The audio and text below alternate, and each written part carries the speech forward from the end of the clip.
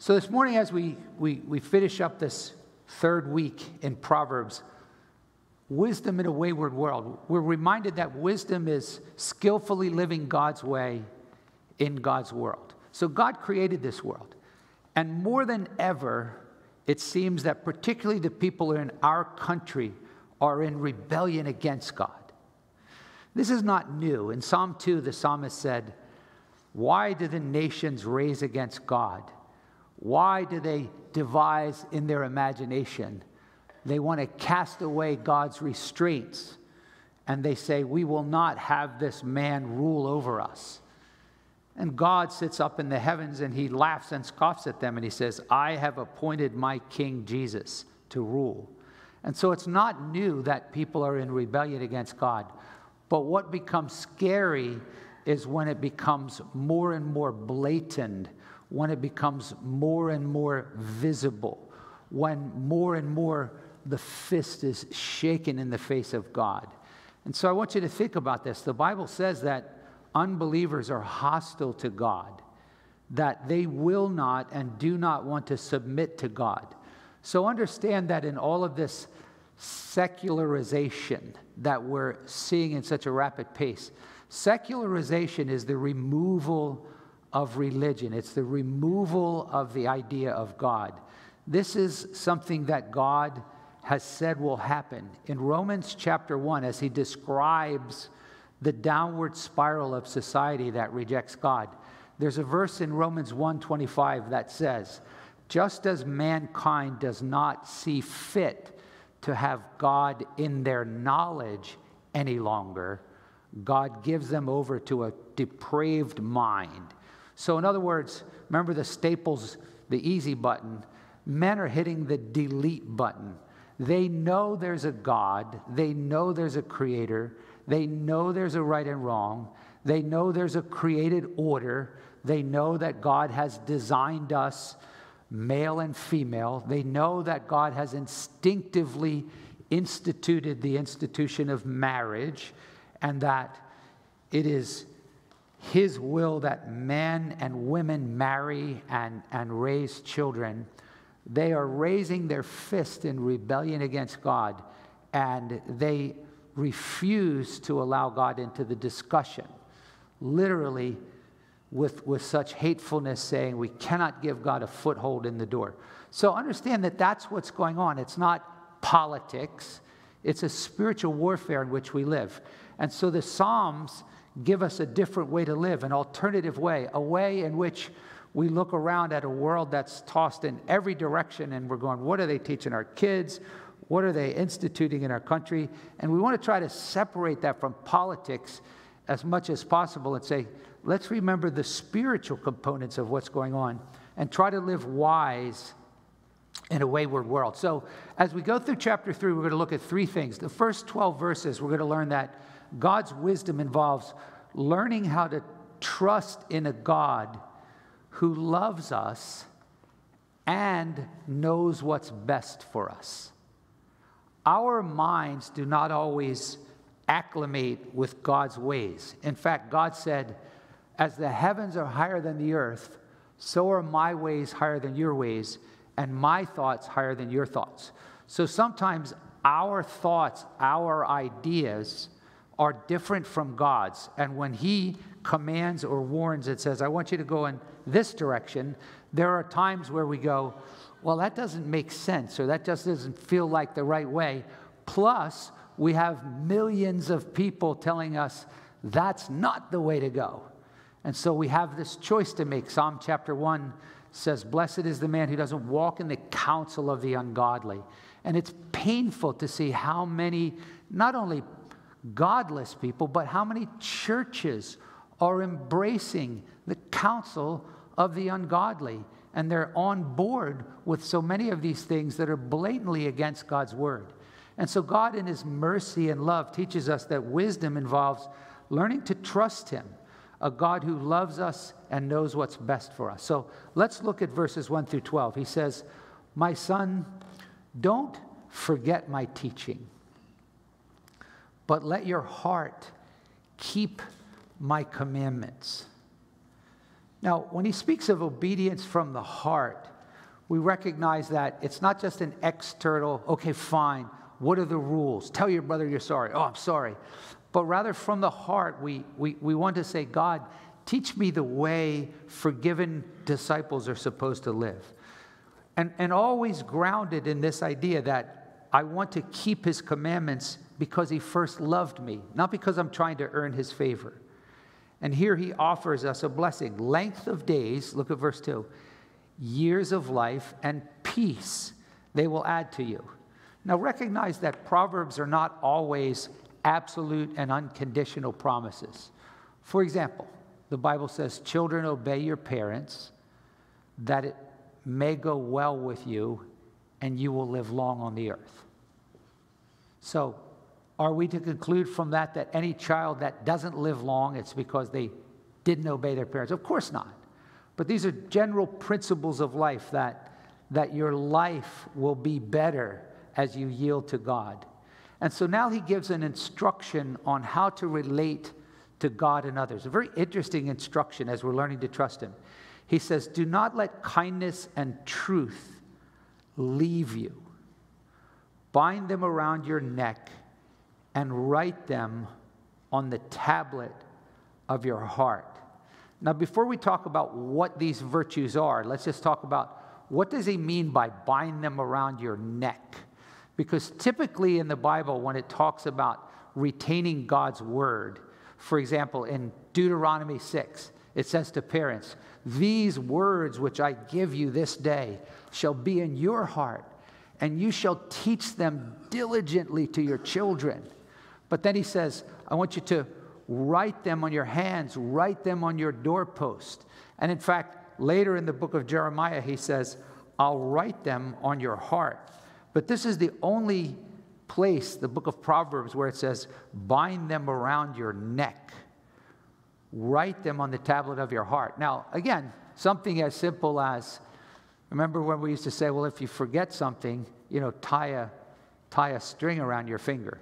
And again, we all know that. We are such forgetful people. Remember, then at one point we advanced beyond that. We started writing on our hand.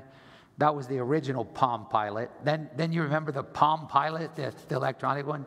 And now we've got cell phones. And is there anybody else beside me who has it in their phone, on their calendar, and you still forget, right? And our wives are like, just give me strength. So somehow we're being invited here by God to diligently think about these things on a regular basis. Now, what is it? What he wants us to think about is do not let kindness and truth forsake you. These are two qualities that are most often used of God.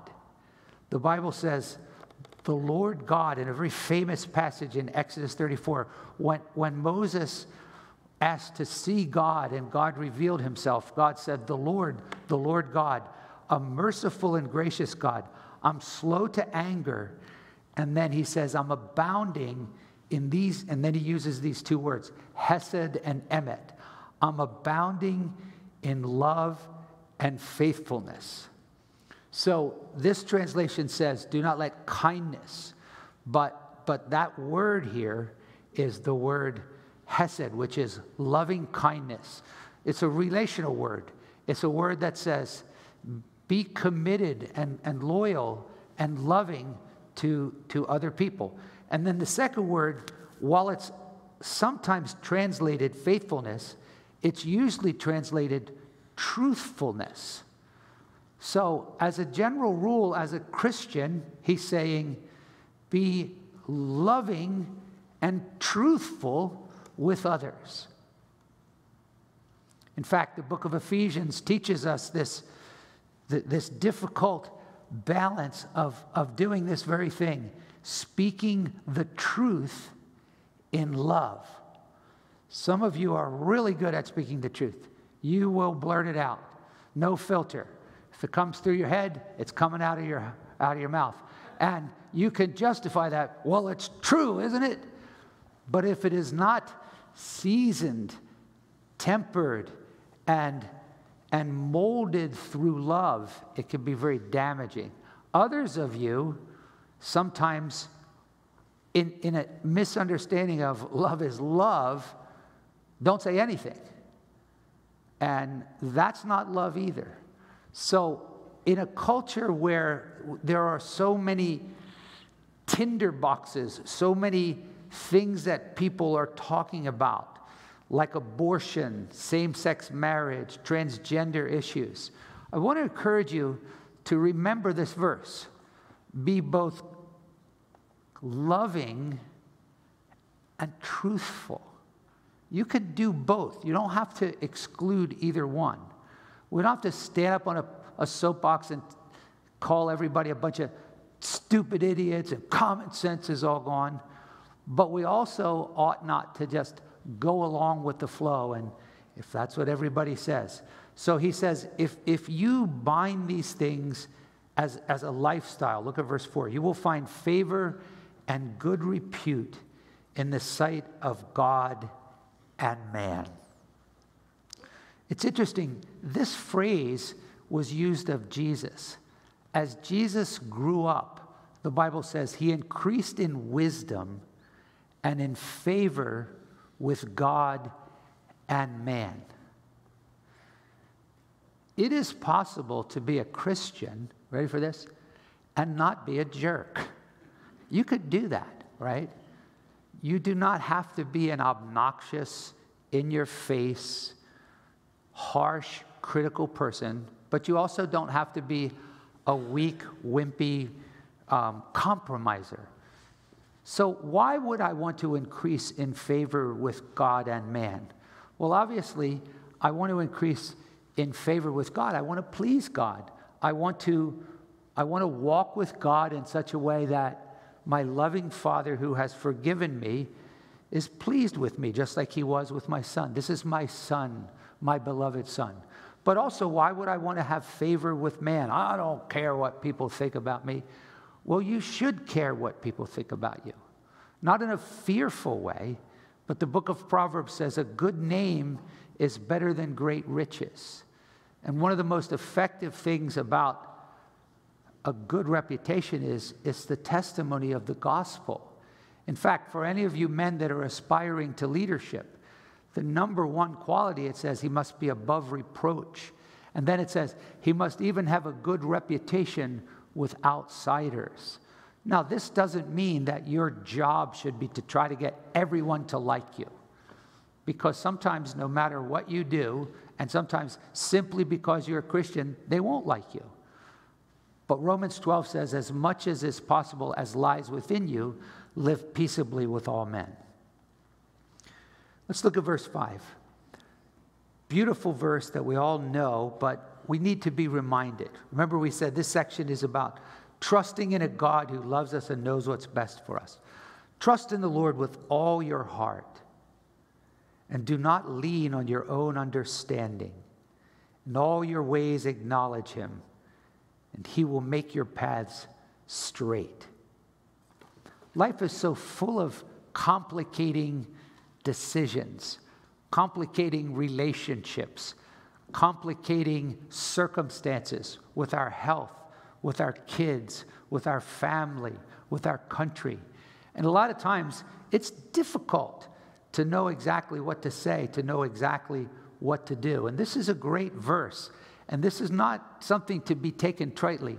This is something we need to do daily, to turn to the Lord and learn to depend on him instead of relying on our own resources. Solomon said later, the reason I wrote this book is that your trust might be in the Lord.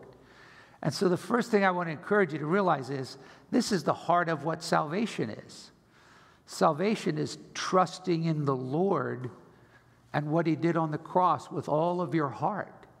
The Bible says if you confess with your mouth that Jesus is Lord and you believe in your heart that God sent him to die for you and that he rose from the dead, you'll be saved. But it doesn't stop there. It's not, now that you trust him, now you got your health insurance, just go do what you want.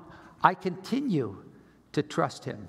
And that's hard because sometimes he doesn't answer our prayers right away. Some of you are struggling because you're crying out to God. And I understand that. The psalmist said it this way. He said, be strong and let your heart take courage. Wait patiently for the Lord. But one of the problems we do is we take matters in our own hands. And that's what he says, don't lean on your own understanding. One of the first things that you might ask yourself is, what do you do when a problem comes? Do you talk to God first? Or do you immediately pick up the phone and call mom or call your cousin? Or do you immediately, try to find as many people who could listen to your problems?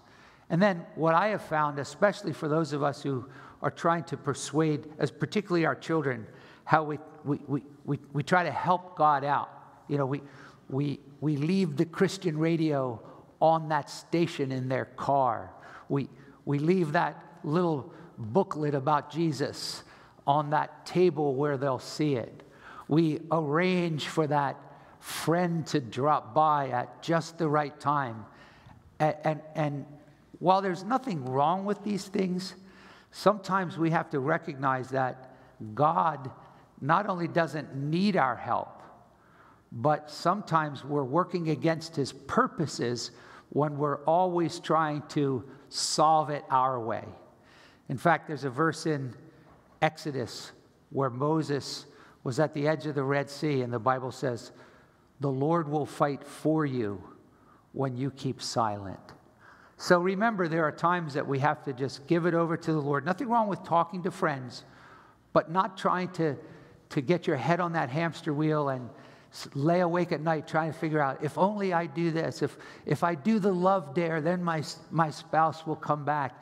If I do this, my kid will do that. Trust in the Lord. Just learn to get into the habit. I like to fish, and there's a verse in 1 Peter 5 that says, cast your burdens on the Lord.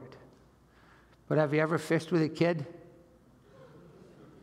You know what happens after that? That thing isn't even on the bottom yet where he's bringing it back. I think I got one. You're like, if I'm casting my burdens on the Lord, try not to keep reeling them in and carrying them again. I saw an interesting illustration once. It showed a picture of a man who was walking with a heavy burden. He was carrying like this huge sack. It wasn't Pilgrim's Progress, but he has this huge sack of burden. And as he's walking along, a farmer's cart, an old flat farmer's cart pulls up, being pulled by a couple of horses, and the farmer invites him to just jump on this flat cart. And so he climbs up onto the cart to get a ride, and while he's standing on the cart, he's still holding the bag, right? It's like, I think you're missing the point. Give your burdens to the Lord. Let them go. Trust the Lord. Doesn't mean there aren't times that he's asking you to do something. But let's remember that that's the big picture.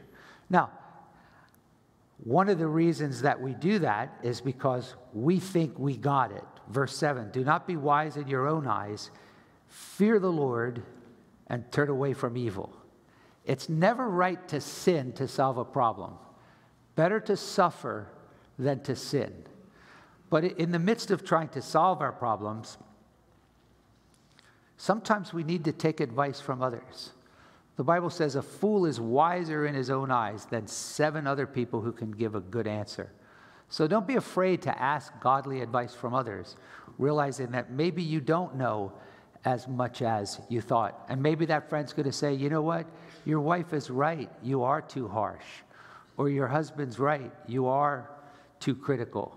Or your boss is right. You did do it the wrong way. Like learning to humbly accept correction. Because he says it will be healing to your body and refreshment to your bones. And then interestingly, in the trusting of our Lord, one of the things he touches on is our stuff. Remember we talked about giving not that long ago? We talked about the giving ladder. And I haven't asked this, but I'm curious how many of you have started to give more regularly and more consistently and more faithfully and more proportionately, simply because you're like, wow, this is what God commands in his word. So he says, honor the Lord from your wealth and from the first fruits of all of your produce. Now, as a Christian, that goes against to the world, trusting the Lord.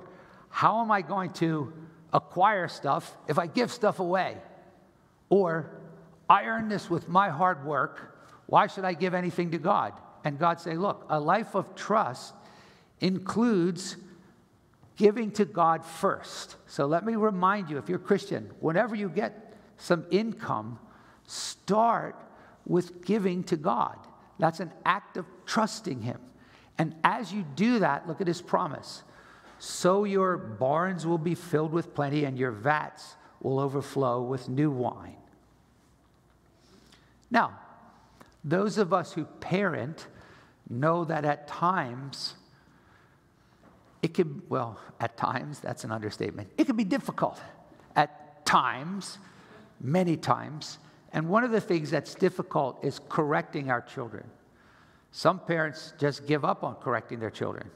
They just find that the pushback is too much. So after counting to 3, if Johnny doesn't pick up his blocks, they just pick them up.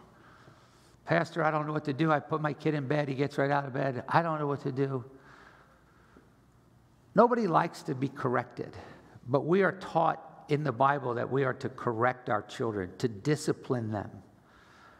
But we also have to remember that our God corrects and disciplines us. Remember, you've heard me share this story before. One time when I was correcting my daughter as a youngster, I didn't have to, but I chose to give her a spanking. And I hope none of you will call the police, and because that's not against the law, but it wasn't a wild, angry beating. And I know, again, this would be a perfect example of, are you going to trust in the Lord and what the Scriptures say, or are you going to lean on human reason?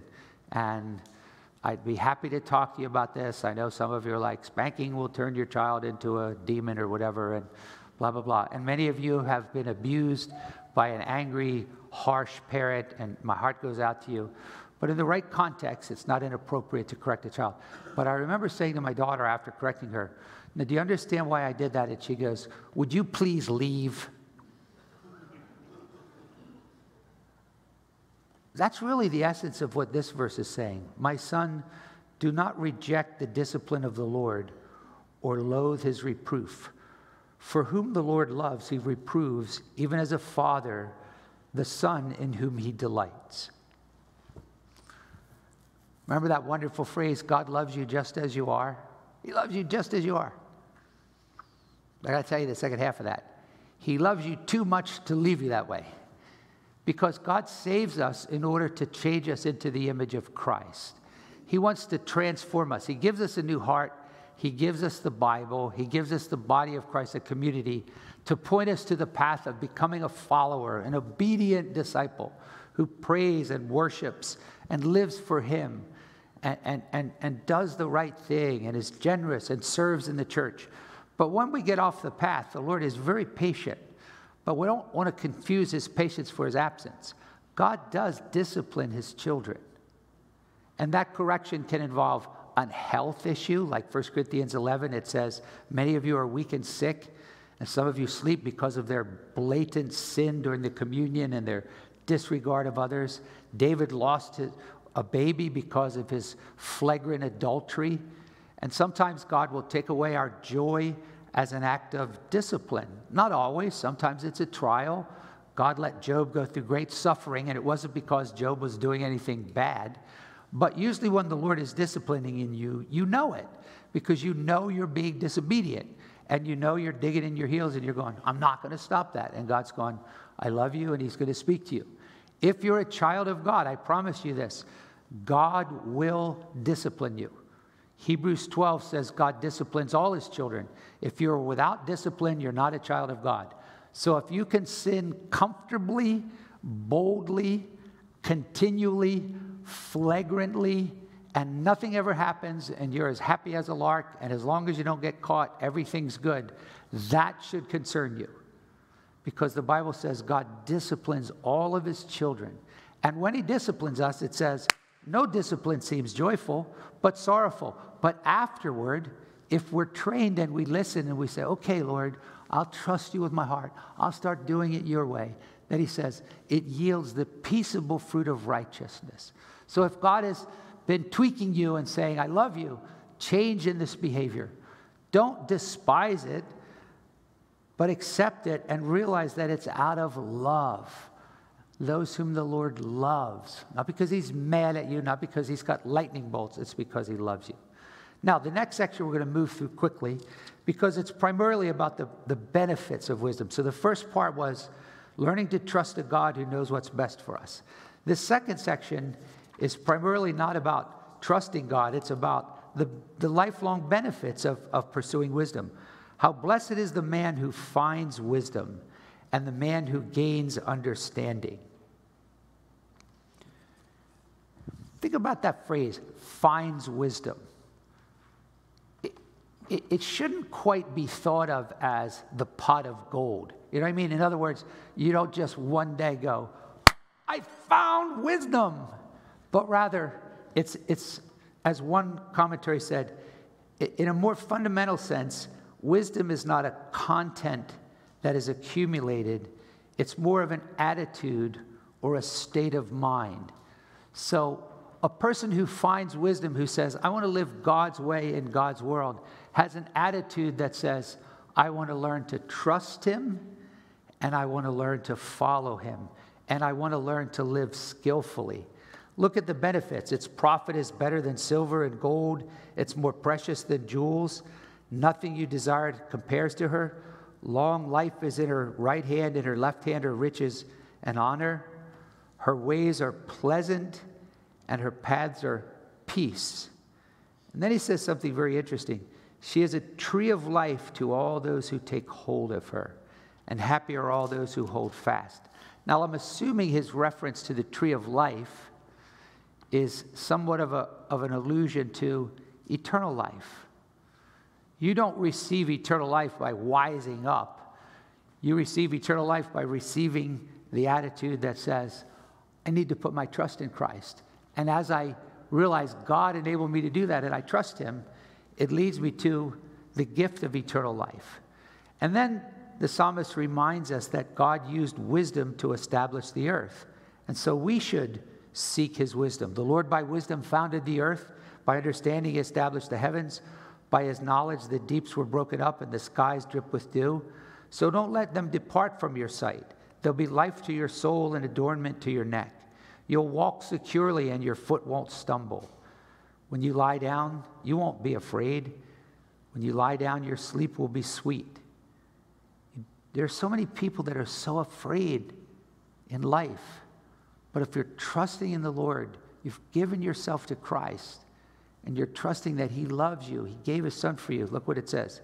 Do not be afraid of sudden fear of the onslaught of the wicked when it comes, for the Lord will be your confidence and will keep your foot from being caught. Last thing we're going to note here is that wisdom brings blessing to others. As we start to walk with God, we realize it's not about us. We're not just becoming a disciple. We then want to disciple others. We want to bless other people. This is the heart of what Jesus said.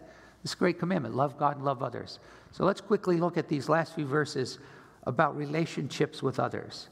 He says in verse 27, do not withhold good from those to whom it is due when it is in your power to do it. That has all kinds of applications. Do not withhold good, whether it's a good word, whether it's an encouragement, whether it's a bonus, whether it's a reward, whether it's giving back something that you found that you know who it belongs to.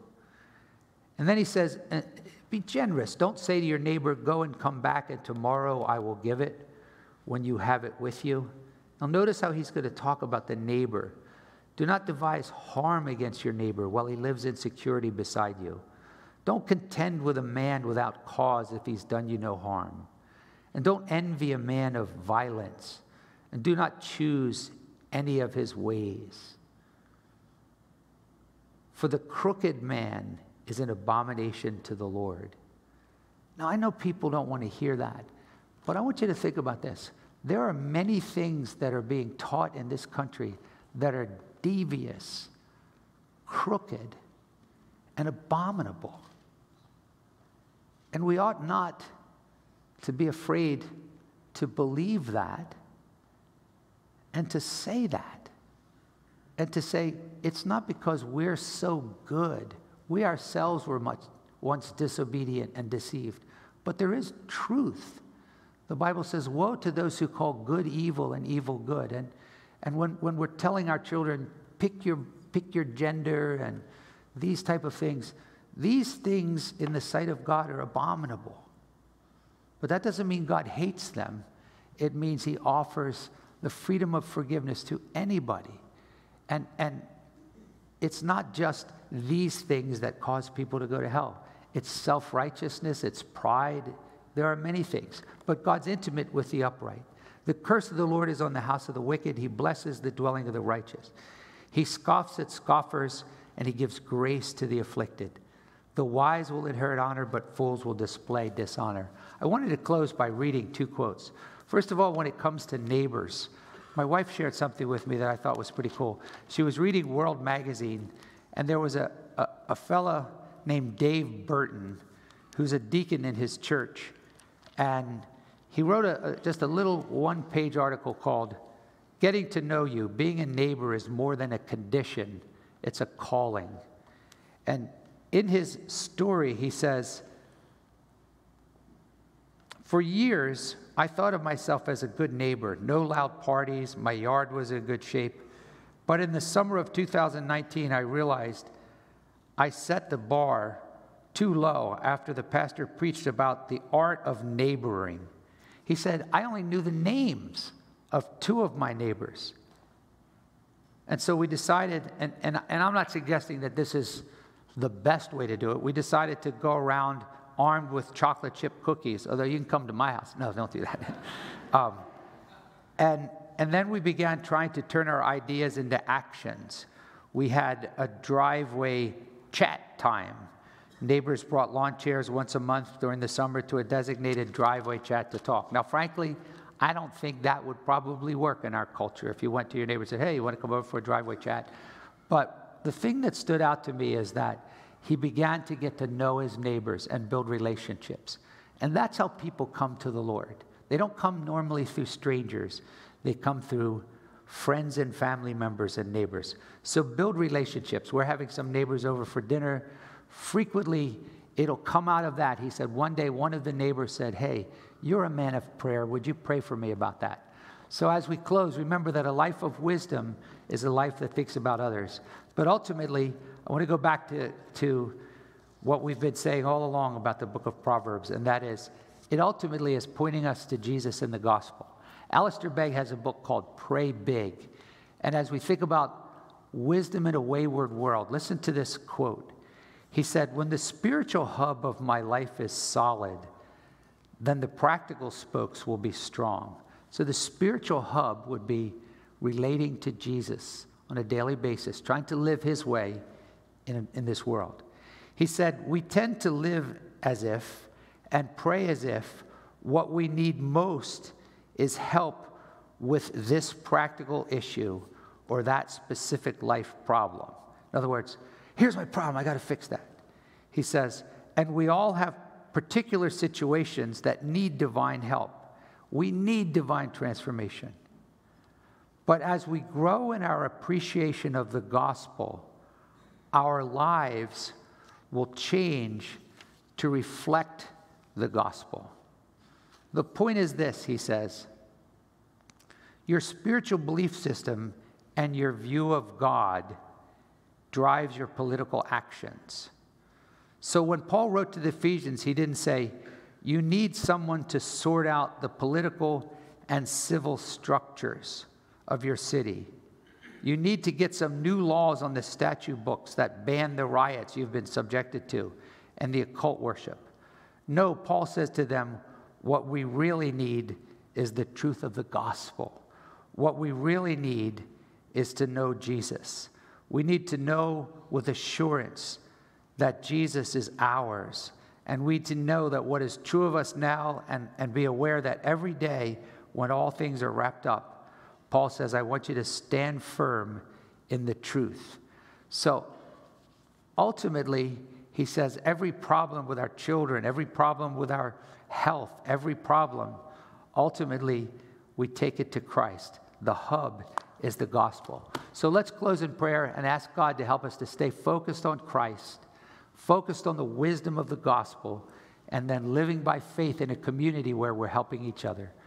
And if you haven't yet come to Christ, as Dom said, there's condemnation awaiting you. unless you're willing to turn and put your faith and trust in Jesus. And we're here to help you. Let us know if we can. Father, thank you for your word.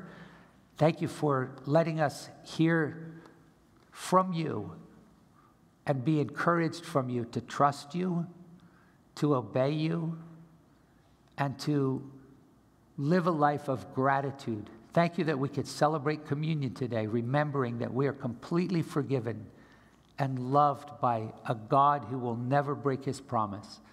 Thank you that at the end, we will inherit eternal life. But in between this time, Lord, give us a desire to love one another. We all have problems that we're bringing to the Lord. Help us to trust you and not lean on our own understanding. Help us to do good to others and share generously, getting to know our neighbors. Help us not to despise your correction. And help us to truly be a part of a caring, Christ-centered community and always take all of our problems to Jesus through the gospel. Thank you for this fellowship. Thank you for these wonderful brothers and sisters as we're growing together. And we pray all this in Jesus' name. Amen.